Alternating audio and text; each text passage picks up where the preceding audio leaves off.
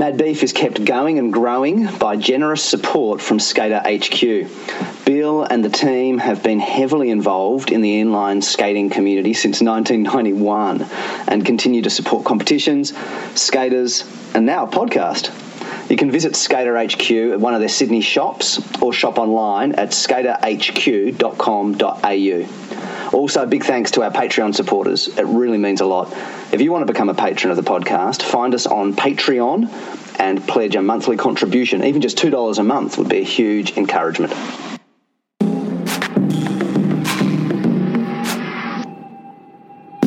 Hi and welcome to Mad Beef, the Australian rollerblading podcast. I'm Mikey Lynch, and in this episode I have a conversation with Frank Stoner, long-term blader and rollerblading intellectual, about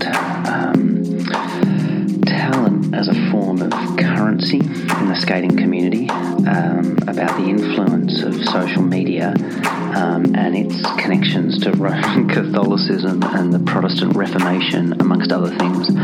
It's a weird, deep, rambly conversation that you might either find interesting or infuriating or a little bit of both. I don't know. But for those of you for whom this is your cup of tea, I hope you enjoy. Hey, Frank, how you going? Good, yeah. How you doing? Yeah, doing all right, man. It's been a while between conversations. It has been. What is it now? Almost my winter, your summer. Yeah, it hasn't felt like it. It's still snowing here in Colorado. It rained just a minute ago, and we're glad not to have had it be snow, but it snowed last week twice. Oh, man. Wow. That late. Yeah, it's late. Who knows what's going on these days with the weather? Yeah, I don't know. And your year's kicked off all right? Yeah, New Year was fine. That feels like ages ago. Was that even this year? Oh, I meant not just New Year, but like your year as a whole. Yeah, it's going well. Yeah, it's been busy. It's been very, very busy. Busier than the years previous, but yeah, everything's been good. I haven't had as much time skating over at Luke's house as I would like, but mainly because the weather has been crappy. Yeah, that's the big mini ramp. Yeah. Mm-hmm. Oh well. Well, hopefully you'll get some good, clear summer weather and some break from the busyness to I'm hoping that so. problem. I'm hoping so. So what you got for us today? You said you're keen to talk. You sent me like this reference to Longinus on the Sublime, and I must admit, with all the good intentions in the world, it's apart from scanning the table of contents, I just haven't gotten to actually reading any of it. But you're thinking about how this speaks to how we might best think about rollerblading.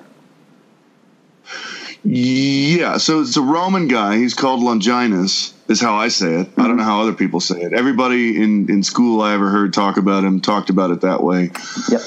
The backstory is that he was a Roman rhetorician, which was a bigger deal then than it is now. Now you would think of a rhetorician as like a talking head on TV. Yep. But back in the day, it was a more like a philosopher, kind of a role for society. Anyway, it's not totally clear whether he himself was the author of that treatise, but it's believed that he was the author of that treatise.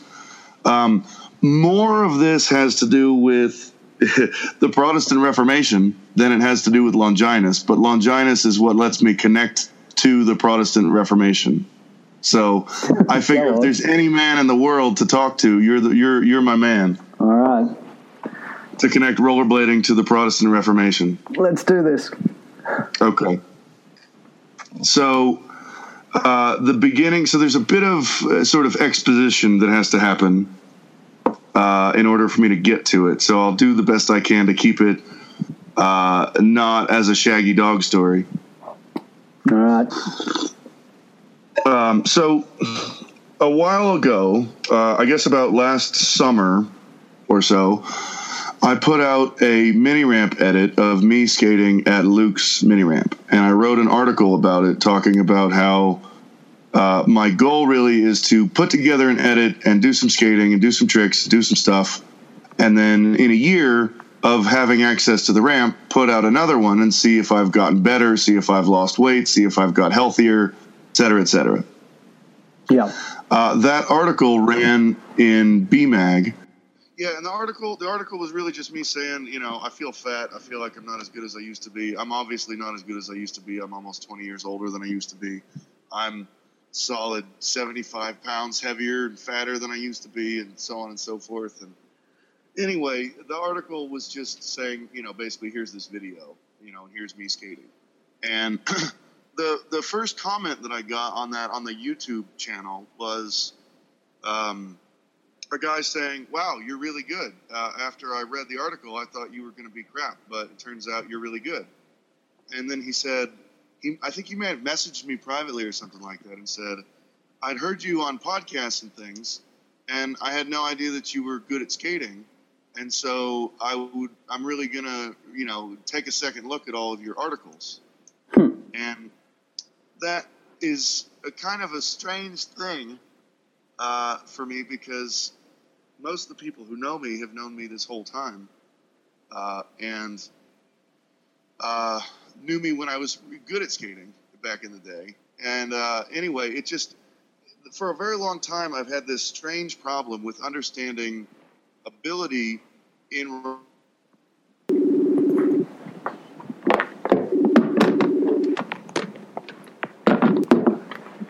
Oh, it's a bummer. Oh, man. All right, I've changed location now. Let's see if this makes any difference. And God willing, it's going to work now. So, screen recording still going. I have no idea how long I was talking. I realized it cut out. Oh, man, it's so frustrating to do that as well, isn't it? Because you get on a roll. So, change location.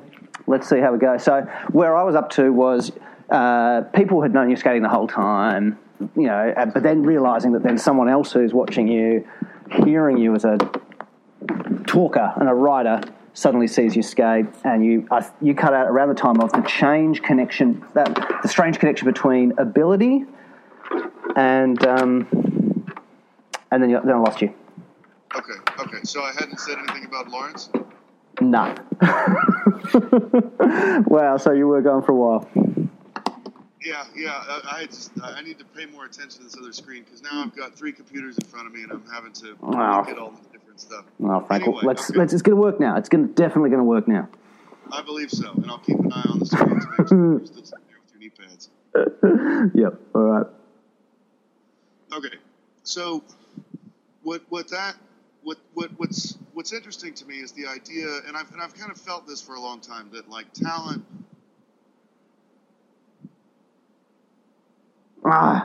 You've gone again. Ugh.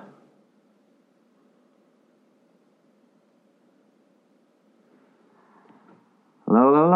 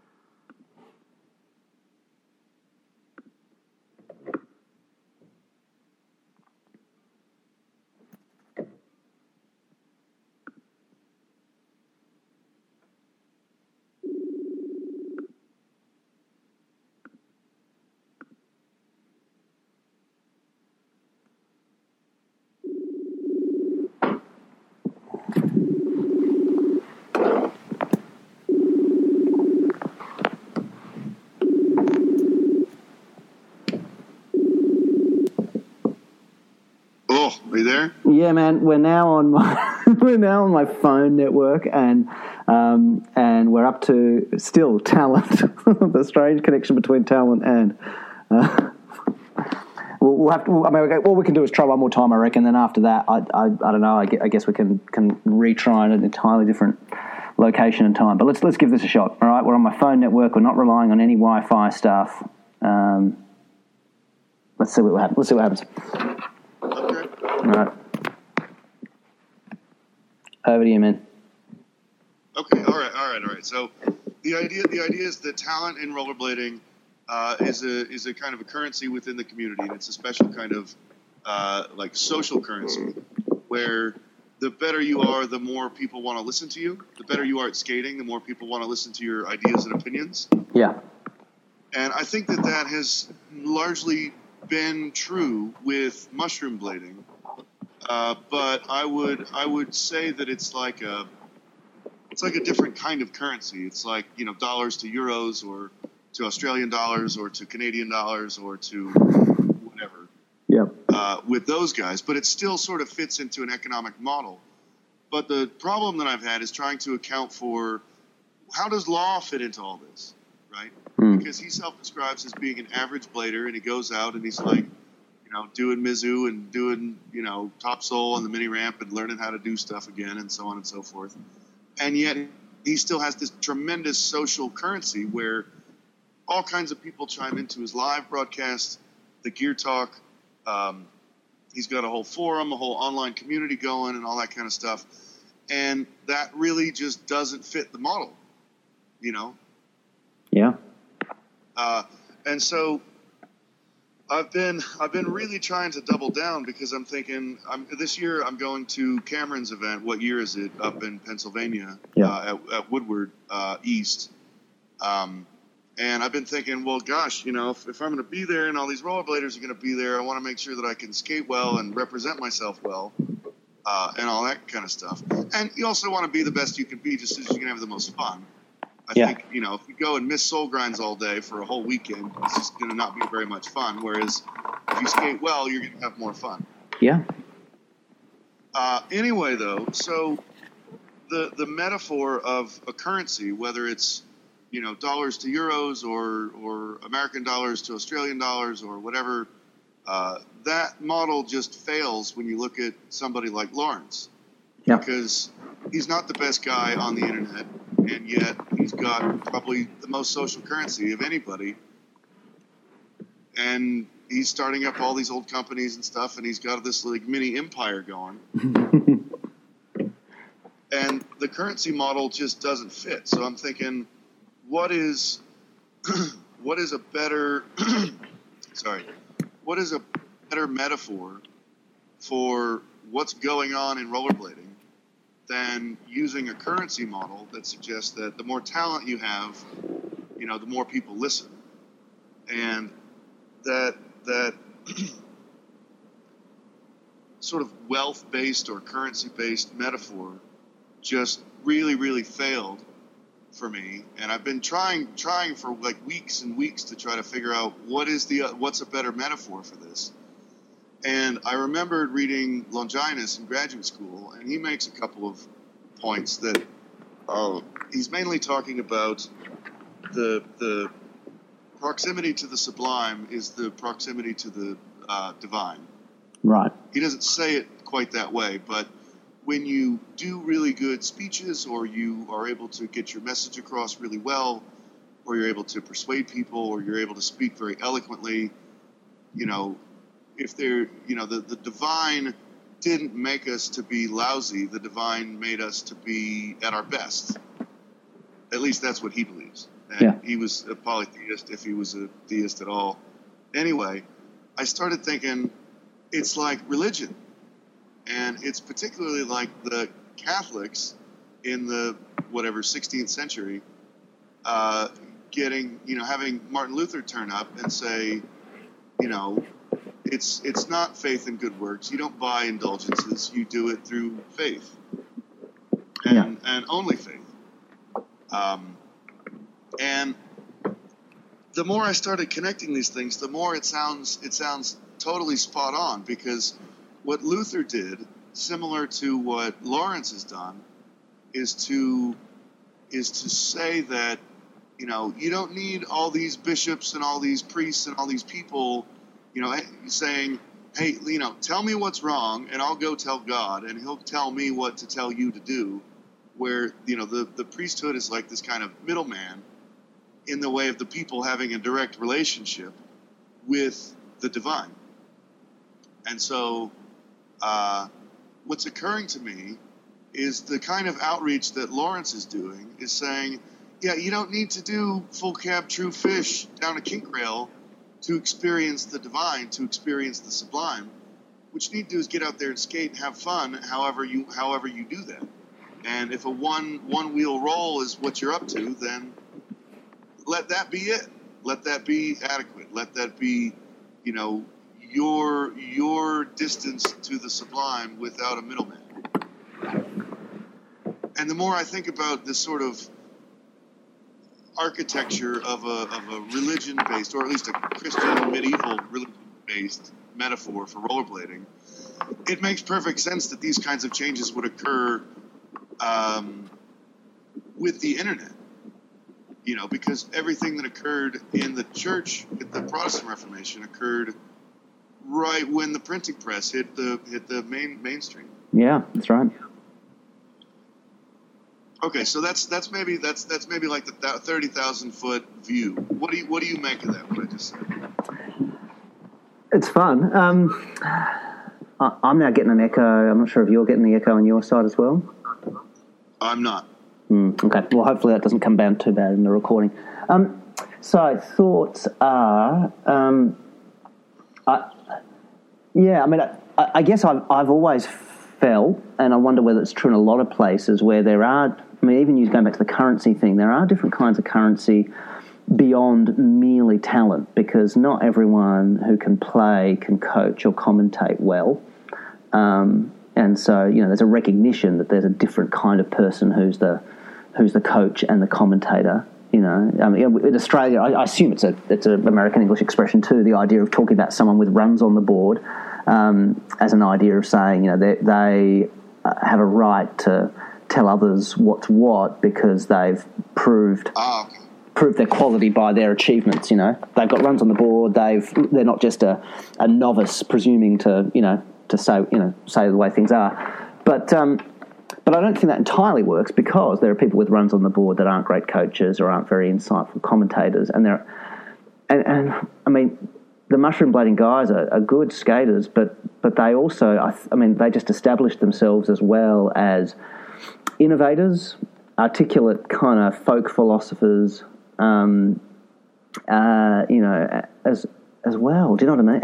And just experts, just with that encyclopedic knowledge of blading history and videos and people and tricks and so on. And so in a sense, what was their currency? Was it fundamentally those guys could do a really stylish, aggressive skating run if they needed to? Or really was it these other things, the ability to innovate, the infectious, charismatic personalities, the breadth of mind, all that kind of stuff. So I guess that was a string of my thoughts, and I feel like that's all part of what Lawrence brings as well, right? Is there's other forms of currency than expertise, and so similarly he's more interesting to listen to, and maybe more broad-based in his thinking and reflecting than perhaps someone who's amazing, which is what makes Jump Street stand out as very impressive, as they're both amazing skaters and also, very articulate. But even then, perhaps not quite as philosophically inclined as Lawrence or the mushroom blading guys. So that's a whole package of stuff that's separate from your line of thought. With your line of thought, yeah, it's fun to contemplate the a priesthood of all believers for the which is one of Martin Luther's concepts, right? That the cobbler and the mother changing nappies, diapers, as much as the priest or the monk can be doing a priestly duty in service to God in the everyday. So also everybody participating in the culture in whatever level is doing exactly the same kind of thing. Yeah, I don't know. Is that enough reaction for now? Do you want to push back again or develop things further? Well, the more I kind of riff on it, the more I'm kind of thinking that, because there's in the U.S. there's a monthly periodical called The Atlantic. Yeah. And it's known for having good writing and good long articles that go into great depth. And this month they've got a guy called James Carroll, who was a Catholic priest and left the priesthood And he left the priesthood, I think, like 40 years ago. So he's not a young man. He's been involved with faith and with the church in various ways. And, with the Catholics, there's this celibacy thing that a lot of people don't like. But I think more than that, there's a kind of a male dominance that a lot of people attribute to going back to the kind of Adam and Eve story about, women are the downfall of men and all that kind of stuff. But the kind of patriarchy that he talks about in the priesthood and in the Catholic Church, he says needs to be abolished, and he goes to extraordinary lengths and writes like a dozens of pages long article about it. Yeah. And they gave it the four, they gave it the cover, they gave it the main place in the magazine and all that stuff. And it's interesting to think about these various kinds of gatekeepers within blading media as, being the bureaucracy that spoon feeds the masses, so to speak, and is a gatekeeper for the knowledge that circulates. Yeah. Yeah. And I think that there's some good patterns to that, but I also think that at the same time, Instagram, rollerblading is enormous now, and a lot of people who follow rollerblading and are rollerbladers only follow rollerblading on Instagram. Yeah, it's amazing, isn't it? Yeah, and this is a thing that was very, very far from existing in 1995 when rollerblading sort of kicked off. And the parallel with the Protestant Reformation just kind of makes me think, this similar kind of thing is going on where you had, the Catholic Church, and then you had what I call the Eastern Orthodox Church or the Greek Orthodox Church. Yeah. And that was like the only schism in Christianity.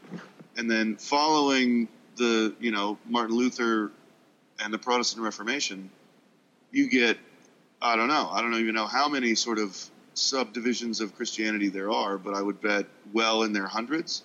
Yeah, easily.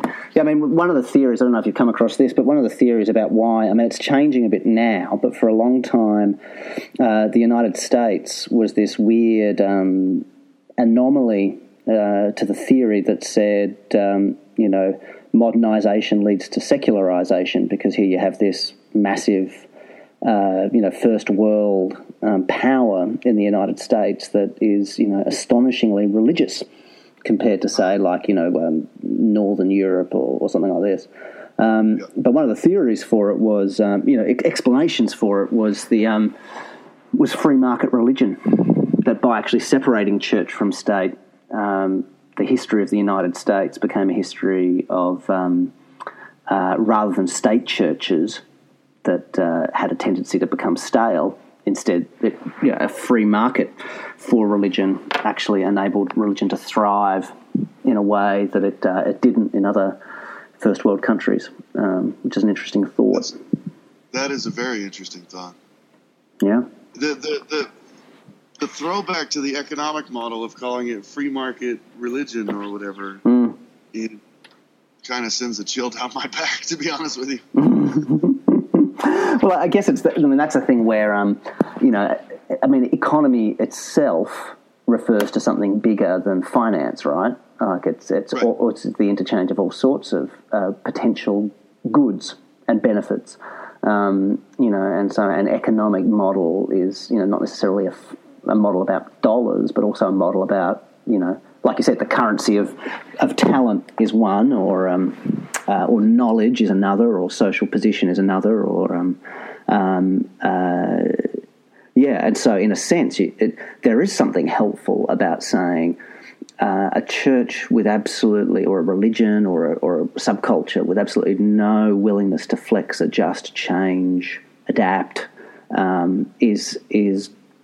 should rightly not be bolstered up forever by by some kind of protectionist kind of policy, but should be confronted with the consequences of failing to adjust and change and pivot to some extent. Well, yeah, I mean, to sort of, I'm just gonna try to keep pushing it. And Yeah. Sounds good. Because the other thing that I get is, with the Reformation, the Catholics had a Counter-Reformation where they just doubled down on everything that they had always said. Yeah. Like, it wasn't like, I don't know how familiar you are with like the Vatican II Council and that kind of thing in the Catholic Church, but in the post-war era, they had this. It was Pope. Oh crap! What Pope was it? John Paul II, wasn't it? John Paul II. Yep, absolutely. So you are on your game with this stuff. Yeah.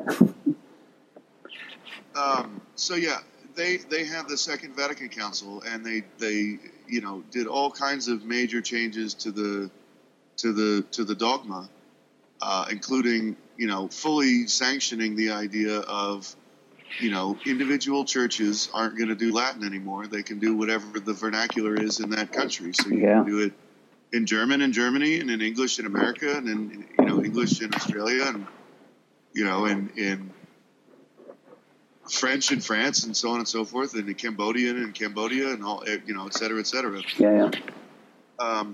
And it took 400 years for them to come around to that.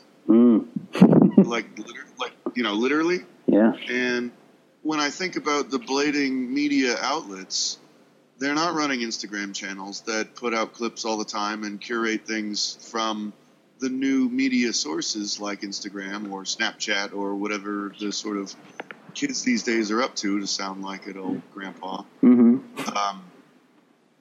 And that they're still running print articles. We're still running, regular video edits that come out on Vimeo or YouTube or whatever. And none of them have a podcast. One Magazine doesn't have a podcast. BMag doesn't have a podcast. And it just kind of makes me feel like that's a throwback to that same parallel with the Catholic Counter-Reformation, that we don't change anything. We just double down on what we were doing before and then invent the Inquisition, apparently. Manuel Balearis put up a post, I'm assuming that you saw it, in the last day or so. No. Railing a couple of people in particular, talking about, being frustrated with, whatever kind of inside baseball or arguments happening between them. Yeah. Where'd that article go up? What's that? Where did he post that? He just posted it to Facebook. On his own profile? Yeah, it was just like a Facebook rant saying, naming a couple of people off and saying, you, and you, screw you guys. And I don't know where the debate went down, if it was on Instagram or somewhere else. But it's just interesting to me that the blading outlets, of which I'm part of that sort of, news bureaucratic media micro juggernaut thing. Yeah. I'm a part of that machine, and I'm still doing the regular articles when I do them, and it's not Instagram, it's not Snapchat, it's not these. Although that guy Kevin Biz Thompson, he's doing the This Week in Blade or whatever it's called, where it's like a sort of a news show deal. Yeah. And that seems new, and that's through Blader Union. So maybe the Blader Union guys are more dynamic than the rest of us. Yeah, I mean, I think it's also important though to work out when something is best done institutionally, or when it's actually institutions do well to realise they're not best positioned to do it. Do you know what I mean? Like, in the sense that I kind of go, this last week I took a week off to try and do a big chunk of research and writing towards a book I'm working on about the relationship between the church and what gets often called parachurches, which is all the things that aren't the church, ranging from religious orders through to university Christian fellowships or hospitals or schools or theological, all that kind of stuff. And part of what I think inevitably has to be the case is that it's a healthy ecosystem involves both the establishment and the kind of ability to cope with things that aren't the establishment, that kind of bring renewal and and so on. You know, like, because in a sense you kind of go, BMAG doesn't have a podcast, and then part of me goes, yeah, but I'm not even sure whether if they did, their podcast would be the one I want to listen to anyway. Like whether, in a sense, the nature of a podcast or an Instagram is the part of what's best. A little bit like choosing mentoring or coaching. That, you know, if the institution assigns you a mentor or a coach, like, you know, like a PhD supervisor or something, you're stuck with who you're stuck with, and they might be good, but they might actually not be very helpful at all. In a sense, the best mentor or coach is the one that actually the person who receives the mentoring or coaching chooses, you know, for best fit.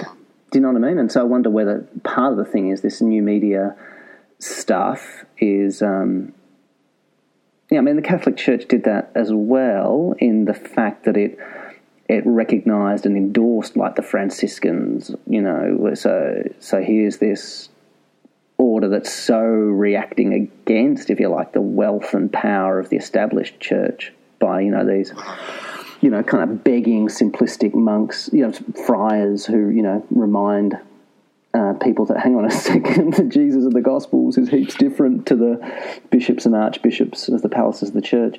And in a sense, there was something wise and helpful about the church being open to receive those kinds of orders outside of the immediate church hierarchy. Do you know what I mean? Yeah. And so in a sense, perhaps what we do need to do is, you know, rather than say this stuff needs to be swallowed up by the larger outlets or brands, instead there needs to be a kind of a healthy give and take relationship between the two. Right. And I guess the worst thing is when the brands, those managing the brands, just get defensive and aggressive towards these outside voices. You shouldn't be saying this. You don't have all the facts. How dare you? Blah blah blah. Or even, oh, why are you criticising? I've seen the way you skate. You're no good. To go back to that, your initial jumping off point. In a sense, that's, if you respond that way, you're missing the point. You know what I mean? And if someone, or like if a quote unquote pro dismisses a critic because, oh, they're not a good enough skater or whatever, again, they miss the point that that's not the world we're in anymore, you know? Did you by any chance happen to get that off of did you go and have a look at Manuel's page? I tried and can't see it there. Okay, all right. Well, several commentators, none of whom that I saw were Manuel himself, had said similar things that, you know, you guys need to back off. He's 10 times the skater you were, and so on and so forth. And it's like, oh, no, I don't even know about this debate, but, like, that's not a good answer. Yeah. Yeah, and so that comes back to, in a sense, it's more than currency then, isn't it? It's not saying that skill is currency. Skill becomes like a hierarchical, you know, trump card or something. Yeah, that's like the biggest trump card. That, like, well, I can do this and you can't, so therefore my idea must be right and your idea must be wrong. Yeah. And, you know, I think that there's any number of things with Lawrence where I would disagree with his sort of assessment of what's going on when certain things happen. Like, I don't know, like, I can't even, off the top of my head, I can't even think of an example, but, you know, I might disagree with him here and there, but I'm not going to go to him and say, well, you know, I can do this trick and you can't, therefore your idea about this other thing must be wrong. I mean, that just doesn't make any sense at all. Yeah, no, that's right. That's right. Yeah. Yeah, I mean, look, the advantage of recognising, I think where it's useful, recognising, it's not so much recognising skill as recognising different contexts. I think it is useful to say, you know, you don't know what the challenges are in terms of maintaining integrity in a state church in the Middle Ages. You know, it's easy to criticise from the, you know, comfortable distance of the 21st century. Similarly, we don't know what the challenges are like to try to manage a team of, team of skaters if you're a business that also has to meet the bottom line, or we don't know what it's like to be a pro skating. I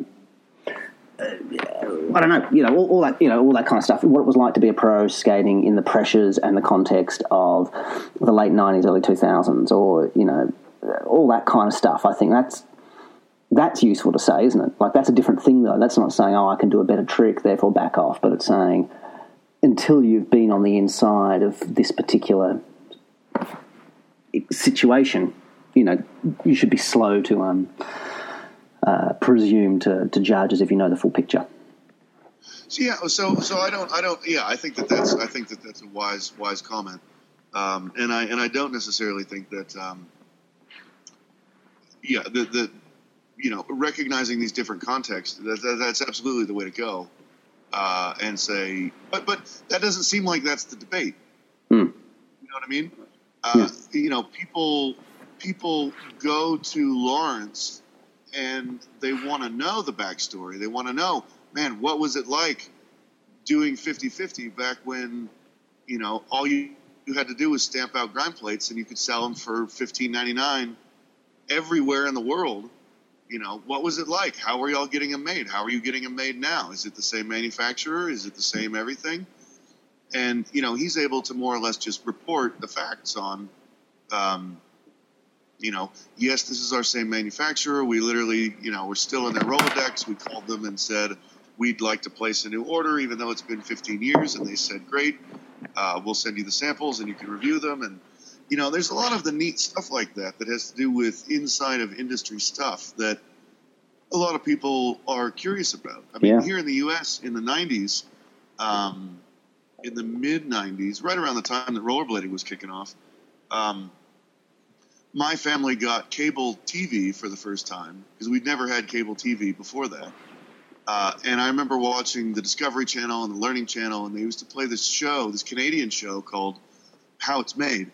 And they would do everything from plywood to ice hockey skates to like raw aluminum, billets, like everything you can imagine. And it's just fascinating to watch how things get made, how rollerblades get made, how hockey skates get made, how car engines get made, how screwdrivers, cricket bats, like whatever you want. They had everything. Yeah. And I think that people just enjoy seeing the sort of back end of how it gets made. And I don't necessarily think that anybody's challenging Lawrence on that stuff. It's sort of a self-imposed problem where I'm saying, I have this currency model. Like I used to go to parties and stuff, and there'd be Louis Zamora or somebody would be there, and he would tell a joke, and it might not even be that funny of a joke, but everyone would laugh just because that's the social guideline that he's. There he is. He's really right there. There's Louis Zamora. Yeah. And there's this weird social pressure to laugh at a joke that's well, that wasn't that funny. If I'd said that, nobody would have laughed. Oh, yeah. And it's the same thing about, depending on, I don't know, Alex Broskow starts doing lots of plain old front sides again. Front sides are rad all of a sudden. Someone does a 1 foot trick without a grab. As long as it's the right person who does it, suddenly freestyle freestyle grinds are rad. Freestyle. Yeah. Someone else does it though, and it's just it didn't grab, didn't count. Right. Well, yeah, it's a parallel between Broskow doing a no-grab backslide or a no-grab Machio and Lawrence Ingram doing a no-grab Machio. Everybody's going to say to Lawrence, hey, man, learn how to skate. Yeah. But no one's going to dare say that to Alex. Yeah. Yeah, this is, again, another question again, but it is a curious interplay between, style, and just scanning through the contents, it seems that Longinus book is interested in kind of pointing out some of the actual stylistic markers of Sublime things. That's something you contemplated and written about as well. What are some of the marks of a Sublime style when it comes to skating? But that has an interesting tension point, whether in skating or in literature or a whole bunch of things, between that and... Actually, I just had a fun idea, I'll tell you in a second. Between that and the fact that cultural artistic expression isn't, pushes against being like a formal sport, and that's the whole Lawrence mushroom blading sort of fun, play, enjoyment side of things. It's not really either or, right? In the sense that actually as mushroom blading or then someone takes that mushroom blading stuff and then brings it to a next level like Danny Beer has done and then shows actually how that plays back into formal style and creates new categories for formal style. in the same way that writers who might break a whole lot of Longinus's rules, as he set them out, actually create new forms of great persuasive writing by rule breaking. And it's interesting, actually, even some of the reading I did, I came across this whole tradition within Eastern Orthodox Christianity of the holy fool who would not just kind of behave in strict monastic ways, but would actually just flout social convention and be quite weird and eccentric and inappropriate, like this famous guy, Simeon, the fool, who would walk around with like dog's tails strapped to his belt and throw nuts at women in church and just be weird. And it became this whole accepted tradition within the Eastern Orthodox tradition of like these people who would flout convention, partly to mask their piety, so it's not just to be praised for their, holiness, and partly to kind of subvert, the power of this world and the expectations of this world. Blah, all of that, I guess, which just means that, that in some ways, like there can be something unsatisfying about a purely neat, perfect. I mean, we've chatted before about, a Takeshi Yakusotoko run may actually be more formally perfect than a Joe Atkinson run, or that kind of thing, or a later era Dustin Latimer section might be less formally perfect than a Brian Aragorn section, and yet that's where formal technique, style, rules don't capture everything, do they? No, yeah, I think that that's spot on. Yeah. You do get that, and I see that definitely with with Joey and Todd, where, they are flouting those conventions all the time and saying, hashtag double core, and core this and core that, and is this core, and having this very meta discussion about things in a way that kind of subverts the powers that be. But I guess that's interesting that you're pointing out an example of a guy doing that within the strictures of a very robustly formed hierarchical organization. With the Eastern Orthodox Church doesn't acknowledge the Pope. Is that the deal? That's right. They have patriarchs. Okay.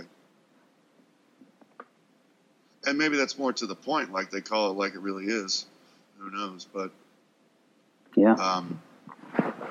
So I don't know. Maybe there are avenues where that same kind of subversiveness can happen within the orthodoxy of rollerblading culture or mainstream rollerblading culture. I mean, maybe there's always versions of that, because like Tudor courts had the kind of jester who'd be like really close to the king and be the one person, until they got killed, the one person who'd enjoy a fair bit of freedom to be able to say what everyone else was thinking, but no one else was allowed to.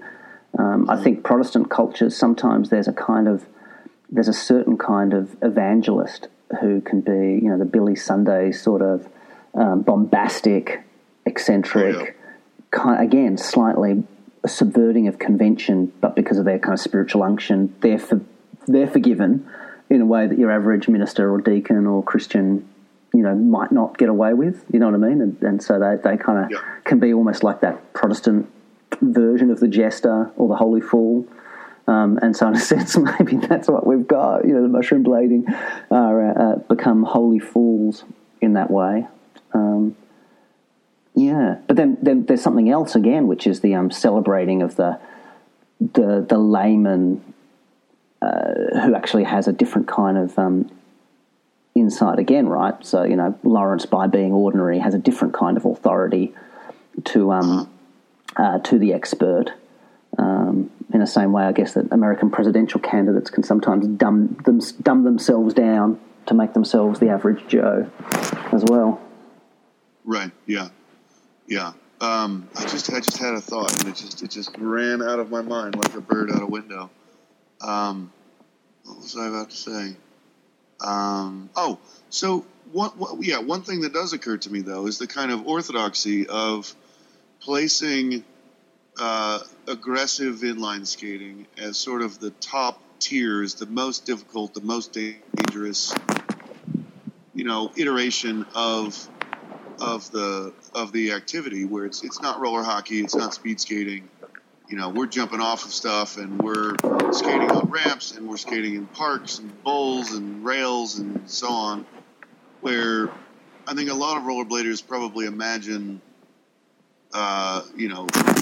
poor aggressive skating as the sort of ultimate in rollerblading or in inline skating.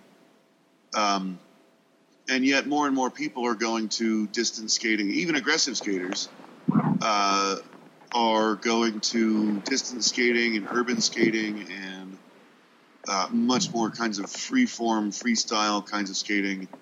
And that to me just sort of speaks to the kind of, I don't know what you would call it, the kind of diaspora of Christianity away from the Catholic Church and into a kind of, what were you calling it? Para-religion? Para-church, yeah. In a more kind of para-church kind of way where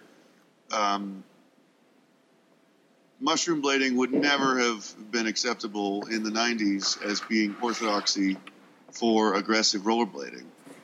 And now it's just another one of 20 different ways you can go out and enjoy yourself on rollerblades that seem to be becoming more and more acceptable. Yeah. And so I guess it's not only the currency thing with accounting for Lawrence, it's also accounting for this sort of, I don't know how else to put it, but diaspora, that there used to be one, and now there's, a couple, there's speed skating, fitness skating, and now it seems like there's 20 different kinds of skating. Yeah. What was I had another thought like your thought that's maybe flown out alongside it, and it was, go back a bit, DS. Part of what's, again, kind of using all these different weird analogies with church and Reformation. So one of the things, right, is that there was this whole stream within kind of ascetics and monks and monasticism where they'd achieve these extraordinary feats that had nothing to do with actual spirituality or holiness. Well, at least that's what the kind of Protestant reformers would say. They'd go, right, so you can go on this massive pilgrimage in bare feet, eating nothing but beans. But I mean, none of that's got, like, that's an extraordinary human feat, but it's got nothing to do with holiness. Or you can, Simeon Stylites sitting up top of a pillar for, his entire life, for 50, 60 years, an extraordinary feat of endurance, but, it's not as if, like, prayers prayed hungry on top of a pillar are more powerful from a Protestant point of view than prayers just prayed in the comfort of your living room. And the same way, some aspects of the hammer throwing, some aspects of them in the 90s, late 90s, early 2000s, were more that. They were more standing on top of a pillar or free climbing, like where it's not, in a sense, the thing that makes it extraordinary is not that it's hard, but it's just extremely dumbly dangerous. Like, it's not that hard in a sense, or it's not harder to do the kind of, whatever it's called, the leap of faith or something like that. It's just crazy stupid. That's not everything. Like a huge steep down rail doing a 540 kite and grind, that's both very dangerous and very hard. I don't know, massive, what was the Ty Chris thing? Massive, Superman front flip. Off the palace of librarians or whatever. It's not that hard. I mean, it's scary, but it's not extraordinarily hard. Do you kind of know what I'm trying to capture there? And so it's almost like we even need to separate apart hammer throwing into these two categories of, what was genuinely extraordinarily difficult and skillful. Do you know what I mean? Separating that from what was both skillful and just bloody dangerous. So there's that famous Broskow, what is it, 540 or something, through the gap in the fork in the tree. Some of these things that if they go wrong, they just go, horrible wrong. Right. Right. Yeah, like you could die doing that kind of thing. Like the Carlos Pinowski stuff. Yeah. Like you could die doing that. I made a big point of that when I wrote an article when Lonnie put out Feat 3. And the distinction that I made there was saying it's the difference between can't and won't. Yeah. Yeah. And I think how I did that is a lot of that stuff, the big hammers and all that is stuff that you won't do. Yeah. It's not necessarily that you can't do, it's that you won't do it. Whereas the skating that I was seeing in Feat 3 was much more like, you can't actually do this. I mean, what's his name? Chris Farmer. Mm. Chris Farmer did, I don't even know what it's called, the negative wraparound acid, like citric acid. Yeah. Alley-oop negative citric acid down a square 25-stair rail. And I just couldn't do that. And I think that most people just couldn't do that. Our legs just won't bend that way. But, when he does a Royale down a 30-stair rail, all kinds of people can do that. Yeah. And then you do something, it seemed like there was a lot of tricks that it looked to me at that moment in time like skating was going from a can't, going from I won't. Yeah. Yeah, and it's helpful to have those distinctions. So there are some things that you go, I won't do, and I probably couldn't do it. There are some things that are hard and super dangerous. And there are some things that are, even in a sense, the ability to overcome the fear factor is a kind of skill, but it's just a separate, it's not really, it's just a feat of courage rather than a feat of skill. And then there's some things which are, as you say, to some extent, maybe even just biologically determined, like the degree of flexibility and hypermobility of joints and so on may well be a factor that you go, actually, even though that requires a lot of skill, it probably also requires a certain degree of hypermobility that makes it part skillful, part, no offense to Chris Farmer at this point, but, like circus freak light, if you know what I mean, like where it's, how can they do that with their body? Like those grinds where both, both on sole feet with your toes pointing in grind. People mirror sole or closed book or something. I don't know why you'd want to do it, but I don't know how you could either.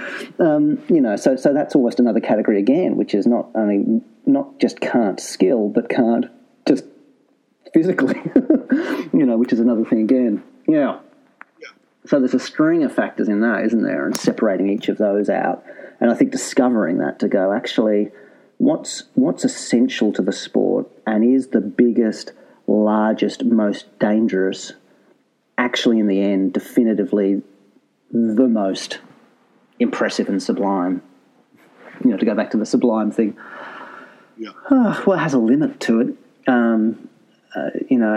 Both in the amount of times you can do it, but also to some extent it seems to me that you reach a point where you go, there's a limit to how long and how many kinks a rail can have before it can have another kink or one less, and it's negligible. Right. Similar, there's a point where I think, I don't know, you have a 13, 14-foot vert ramp, and everything that can be done on that is actually in the end more long-term interesting than what can be done in these huge mega ramps, perhaps. Do you know what I mean? Do you know what yeah.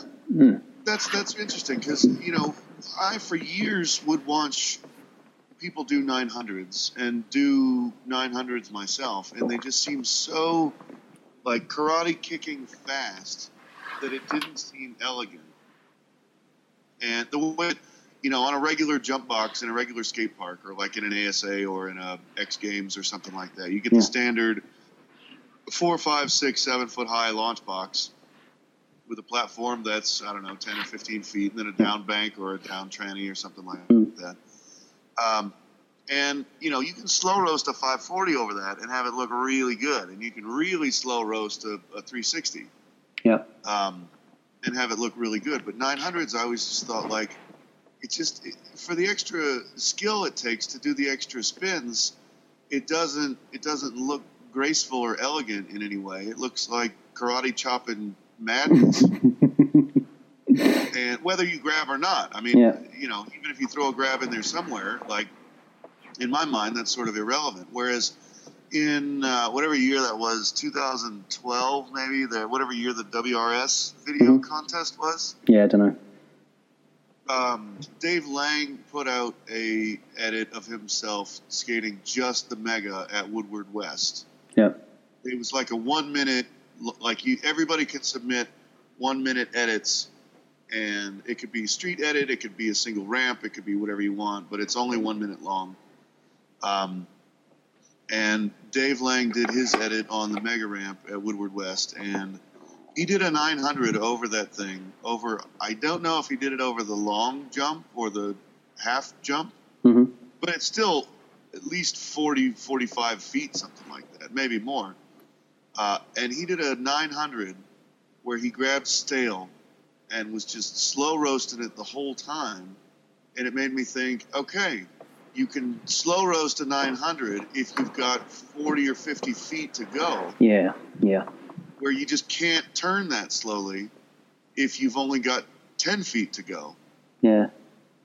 And I think that there probably is more of a limit on the Mega Ramp stuff just because of how big and scary those things are. But, Jacob Barnes, who was the first inliner, he's an American now. He used to be an Australian from Brisbane. And he is the first rollerblader to jump a Mega Ramp. Yep. And he always talked about it with this sort of Alice in Wonderland metaphor of you have to go through the looking glass for that to not be scary.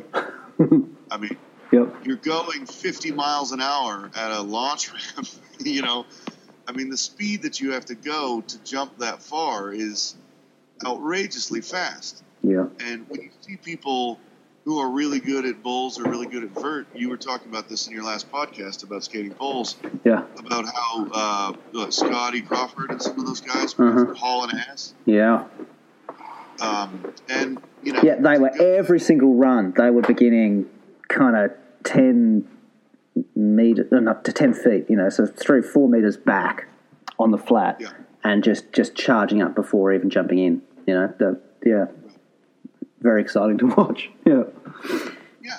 And you get a sense of that's really fast. Way back in the day, Ryan Zlocki, who is a friend of Dave Payne's, used to skate this bowl at Woodward called the Morton Bowl. And he was just doing front sides, but he could just zoom around the bowl and do these front sides. And it was all, Senate, wrench, grind plates and all that back in the day. Yeah. And it made this terrific sound. Delicious. So fast. Mm-hmm. And, I think that there's probably a limit on the Mega Ramp stuff with just what you're able to do and how your wheels and how your equipment can handle, those kinds of speeds. Yeah. And how the body can handle that kind of speed. I mean, some of the Mega Ramp stuff that's happened on skateboards and scooters and BMX, I mean, it's pretty appalling to me to watch, somebody slow roast a McTwist 25 feet out of a ramp. I mean, that to me just feels appalling. And yeah, maybe there are limits. Why appalling? Just because it's outrageously big. Yeah. So not appallingly bad, but just so shockingly startling to watch. Well, yeah, and also so slow turning. Yeah. I mean, if you've got 25 feet to go up and then 25 feet to come down, you barely have to turn at all to do a 540. Yeah. And, I mean, it doesn't look like a 540 that you might do at coping on a regular bowl or on a regular ramp. Yeah. Because you spin so much quicker. Yeah. And it's like if you caught it out of the corner of your eye, you wouldn't even see that it's spinning at all. Just because of how slow they're spinning. Yeah. And you might just get totally out of control if you were to spin super fast, traveling that kind of a distance. Yeah. So, anyway, I don't know whether I'd be curious to see whether that kind of spectacle skating or biking or whatever sticks around, or whether it'll sort of fizzle out. Well, there'll probably always be an element of it, but it does. It brings the extreme end of stuff to such an extreme that it's a whole other thing going on psychologically for the person doing it as well as the person watching it. I think how close it becomes to the ethical permissible limits of kind of Colosseum gladiators killing each other or watching snuff films or something. You know, I don't know. Like, at what point you're really being, really being struck with something that's beautifully spectacular, and what point part of what's fascinating about it is this morbid, transgressive thing. I don't know. Right. Yeah. But I don't know. Maybe we can think more about the Reformation deal, because I feel like I'm close to having it. I feel like you're less keen on it. I'm throwing a bunch of different things back at you, trying to, I guess that's always the case with an idea, isn't it? You've grabbed something that's appealed to you and you're chasing it in one direction, and I'm sort of throwing a million other things back at you to see if that helps. I'm reacting in a way and going, it makes me think of this, makes me think of this, makes me think of this, seeing if that's helping you, or either back away from the idea or sharpen it up further. Well, I definitely appreciate that. That you're saying, well, you figured it out, we're done. And then let's go. Yeah. It's definitely more fun to poke at it. Yeah. And I enjoy that. I just really have this deep feeling that the currency model, it just doesn't do what I need it to do. It doesn't explain the things that I need to explain. And being a kind of an auditor of religion, I guess, is maybe a polite way to describe it. I don't know that I'm a critic. I don't know what my relationship is to religion these days, but there's this enormous richness to this tremendous history of humanity and of organizing humans and organizing people and organizing faith in a way. Yeah. Where there's a lot of rollerblading that is just a kind of faith. We just believe that the companies are going to keep making wheels, and we believe that the companies are going to keep doing things at least as well as they have been. Yeah. And that our friends are going to still want to skate, and that we're going to still want to skate, and I don't know. Yeah, I suppose I'm part of my pushback is going, how much really is skill ever was it ever really the only currency? How much was that ever the case? Okay. I guess it's part of it. And then going, so maybe in a sense it's qualified agreement by going, I think things like the Reformation or like a social media web 2.0 revolution, they game changed to some extent, right? But there were still holders of power after the Protestant Reformation in Protestant countries. It got more diffuse in some ways, and it got thought about differently, but it didn't kind of abolish things entirely. And so in the same way, Lawrence has influence, but partly he is also a past founder and renewer, we wasn't sure if he was a founder of 50/50, but a past owner and now reviver of 50/50, and someone located in the United States, not in, I don't know, do you know what I mean? Like, if he's located in Scotland, would he have been as influential? And he's articulate and educated and wealthy and stable enough to be able to maintain the output that he's maintaining. So there's his contacts give him. So I watched a movie the other day that was all celebrating, how music has been decentralized. We don't need record companies anymore. It's called Begin Again with who's in it? I can't remember now. Natalie Portman is the singer who then gets discovered by an aging musician, and then he helps her get a record deal. Then in the end, she throws the record deal away and says, "Nah, the internet I can just do it myself, upload it and sell it for a cent." All that kind of celebrating things. But in the end, she could do that. Even the character in the story could only do that because she did have industry connections through friendships and relationships who could retweet the link to her album. So the moral of the story is not actually anyone can do what that character can do, who needs record companies anymore. It is someone with enough relational currency, social currency, location and history can do it that way. Do you know what I mean? Like like someone who's already got other forms of social capital can do that. If Martin Luther wasn't located in Wittenberg, but was instead, again located in a far-flung area of the the kind of Christendom, then he wouldn't have had the same influence as he had there. all that kind of stuff. So I guess kind of going like it, the internet does get a reformation of kind, and it does allow enjoying rolling on any level as having more power than perhaps it might have. I don't know if any of this is helping. Yeah, I mean the kind of superstardom that existed with your kind of Josh Petty type of people. Yeah. And before that with Arlo and to an extent Tom Fry and Manuel and the Australian guys. There was a kind of a superstardom where when I was there and I was skating at Woodward or at ASAs and stuff like that, one of those dudes would walk up with his skates and his backpack and like it would literally hush the crowd like Elvis Presley just walked in the building. Yep. Let's see him skate. Let's see what he has to say. Yeah. And the rest of us were just kind of the hoi polloi. And I don't know. I feel like one of the sort of consequences of rollerblading declining for such a long time. You did that podcast a while ago about the causes of rollerblading dying or its decline or whatever it was called. We really don't have superstars anymore. I mean, Haffey and a couple of other people, Joe Atkinson. There's a handful of people who are kind of superstars, but they also aren't. They aren't really. They don't to me come across as untouchable in the same way. Yeah.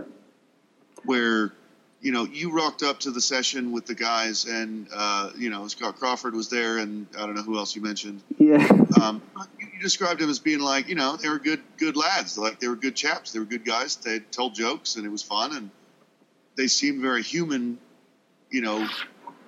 In scale, whereas back in the day, and even now, I mean, I was at Keaton Newsom's funeral about a year ago, and Arlo was there, and like people just won't talk to him. Yeah, like you can't go talk to that guy. It just makes me think of that bit out of Wayne's World, where they go and see Alice Cooper backstage, and just stay, hang out with us, guys. yeah. And look, in some ways that just happens, right? Size and scale of the community at its height, it gets to a certain point, and inevitably that almost unavoidably kind of happens.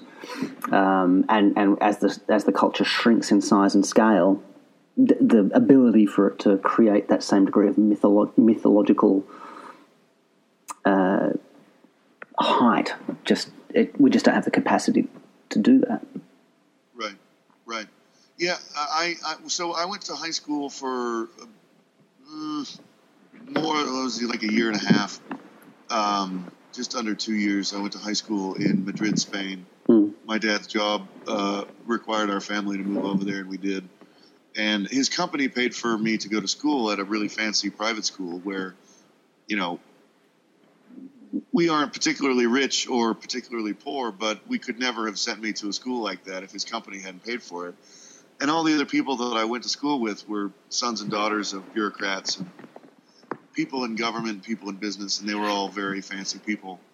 But it was a really awesome school, and we had really great relationships with our teachers, and it was similar to how universities work, where you have access or some access to your professors. Yeah. You could go out and get a beer with these guys. You'd see them at the cafe, and you could talk to them. And I remember I hadn't been in Spain very long, and before the Euro, Spain was on the peseta, and I remember having in outside of the U.S. I don't know how it is in Australia, but outside of the U.S. A pocket full of change could be a lot of money. You could have $25 in a couple of coins. And in the U.S., if you have coins, it's like, well, it's basically trash. You can't buy anything for 25 cents, Yeah. And my maths professor was there, and he was saying, oh, hey, I'm a couple of pesetas short to use the phone. Do you have any coins in your pocket? And I'm like, yeah, sure. And so I pulled out this giant fistful of coins, and I just held it out to him like, I don't know what any of this stuff is. I've only been in this country for 2 weeks and started school, take whatever you need to make your call, because it's all Greek to me. I don't know what any of this shit is. Like, am I handing you $100? Am I handing you like 5p? Like, I don't know what I'm handing you, but I'm happy to help you make your phone call. Yeah. And he looked at this giant fistful of coins and was like, what do you think, I'm trying to call the queen? Mm. And I remember being really upset by that, like, why do you, like, I get it that that's just an expression, and it's probably just an expression, and I'm reading too much into it. But, like, the idea that it would cost more to call the queen really bothers me. Like, back in the day when you had to use payphones, like, I need to call my mom, that's 25 cents. You know, I need to call my friend out of town, well, that's $1. Okay, I understand that costs more. But the idea that the monarch, you have to pay more to talk to the queen. Yep. Because you're using the phone just really, really bothered me. Yeah. And that kind of superstardom in rollerblading was the same kind of thing, where these are regular people. You should be able to talk to them. They shouldn't be so untouchable that you can't talk to them. And it shouldn't cost extra to call them on the phone. Yeah. Yeah. Yeah, I mean, one of the things that it came up in my attempt to podcast about the complexities around what kills a sport and brings it back, and it's something that I've heard Scott Crawford say a couple of times as well, and a bunch of others, is increasingly just owning the way Scott puts it is something along the lines of, it was a young sport that just didn't have the depth and the base behind it. It was top heavy, in terms of monies and corporation, without just the depth and breadth of a base. And I think there's something that's very enlightening and definitely does blow apart a lot of what I was trying to blow apart in that podcast, of it being some simple cause effect. Oh, it's just this, and that's it. That explains everything.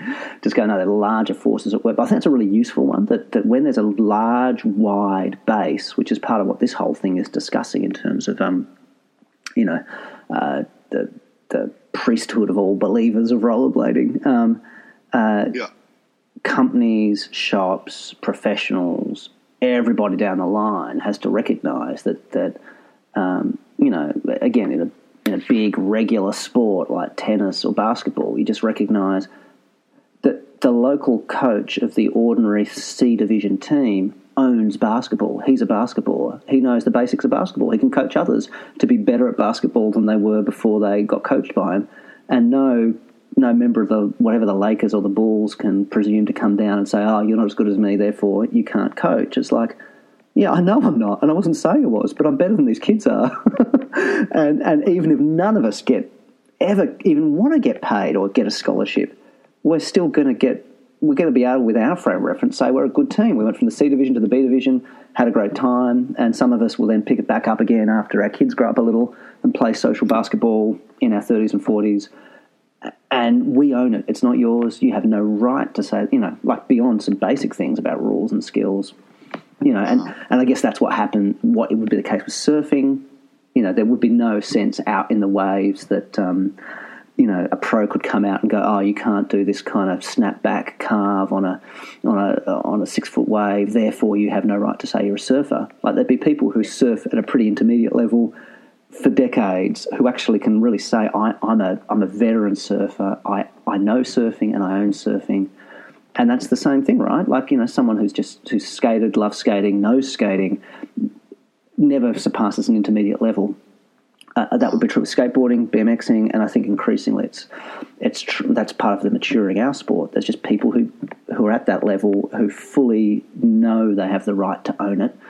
And now, as grown men, feel that perhaps they could feel, a bunch of them could feel like if they did meet an Arlo Eisenberg or a Chris Edwards, would just go, in the end, you're just a guy, and it's a real honour to meet you, and I want to tell you as another human being, thanks for what you've done for the sport, but that's just as a human. You were in the right place at the right time, and right. I think that's all a mark of that kind of deepening maturity, stability that gives confidence for a future to the sport.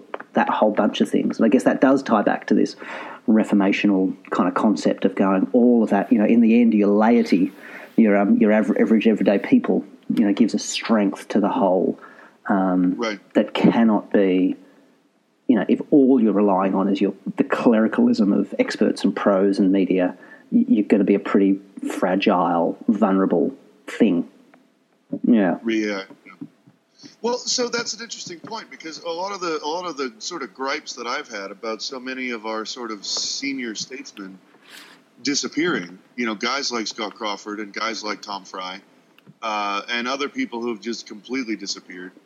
I mean, Tom Fry comes to mind. I don't know if Tom skates anymore or not. I have no idea. I haven't heard a peep out of Tom Fry. Yeah. And so I just don't know. But, obviously there are plenty of people who were our senior statesmen, and they left, and we lost a giant amount of institutional memory by losing access to those people. And a lot of what I've done in talking to some of the sort of Blade history kinds of things, reaching out to Jason Marshall when I wrote that article about the, Ali Topsol. Yep. And reaching out to Dave Kolosh and Dave Payne, and I've reached out to Chris Edwards a couple of times, and we've chatted, but he seems kind of scatterbrained. He's got a lot of children. Yeah. And I don't know what's going on with him, but one thing that's advantageous, say, for the Catholic Church is being centralized and having an archive where they've got archives that are literally the letters to Galileo saying, hey, knock it off with this, sun-censored universe and whatever else. And they have those letters. They're sitting in an archive in the Vatican. And because rollerblading is becoming decentralized, and this is something I've spoke to Lawrence about, kind of the trouble that he goes to in his podcasts to put show notes where he's cataloging and reservoiring all of those, different things that get referenced. Here's an old picture of these skates. Yep. Or he himself is creating a little mini museum of skates, and people are now mailing him pairs of skates and stuff like that. And, yeah. Here's a pair of Oxygens, here's a pair of K2 Fatties and all that stuff. Yeah. There is a certain value, I think, in having the institutional memory. And it's the danger of the web. I remember reading I'm going to have to go in a sec, actually, but I read an article that was saying about, one of the big issues, obviously, with digital archiving, is that there's, if all the digital storage just collapses, then we just, if someone prints a record or a CD on a hard copy device, even if they only do 500 copies, in their own, paid for studio time, there's an artifact there that can be found and discovered and preserved, even if the digital platform goes bankrupt and vanishes. Do you know what I mean? And in the case particularly of analog recording, like tape and actual vinyl, if it gets corrupted, you can still retrieve some of it. You can string the tape back together and have patches of it. Do you know what I mean? Whereas if a digital file gets corrupted, it's gone.